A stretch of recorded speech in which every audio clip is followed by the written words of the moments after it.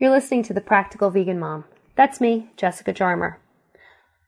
I teach local cooking classes.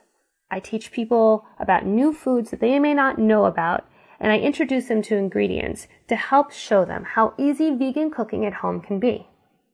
While I do this, my children usually hang out at friends' houses.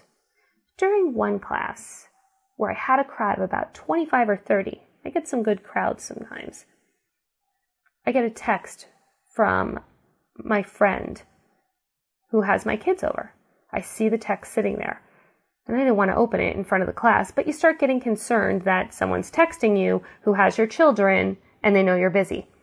So I had a friend grab my phone and check it. She put her hand over her mouth and she gasped, and then she started laughing. I looked at her, she nodded her head, and said, "Everything's okay." I said, "All right," and I went on teaching my class.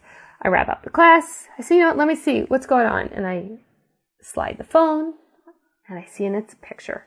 It's a picture of my daughter eating a White Castle burger, which my carnivore friends thought would be very funny to send me as I am teaching a vegan cooking class.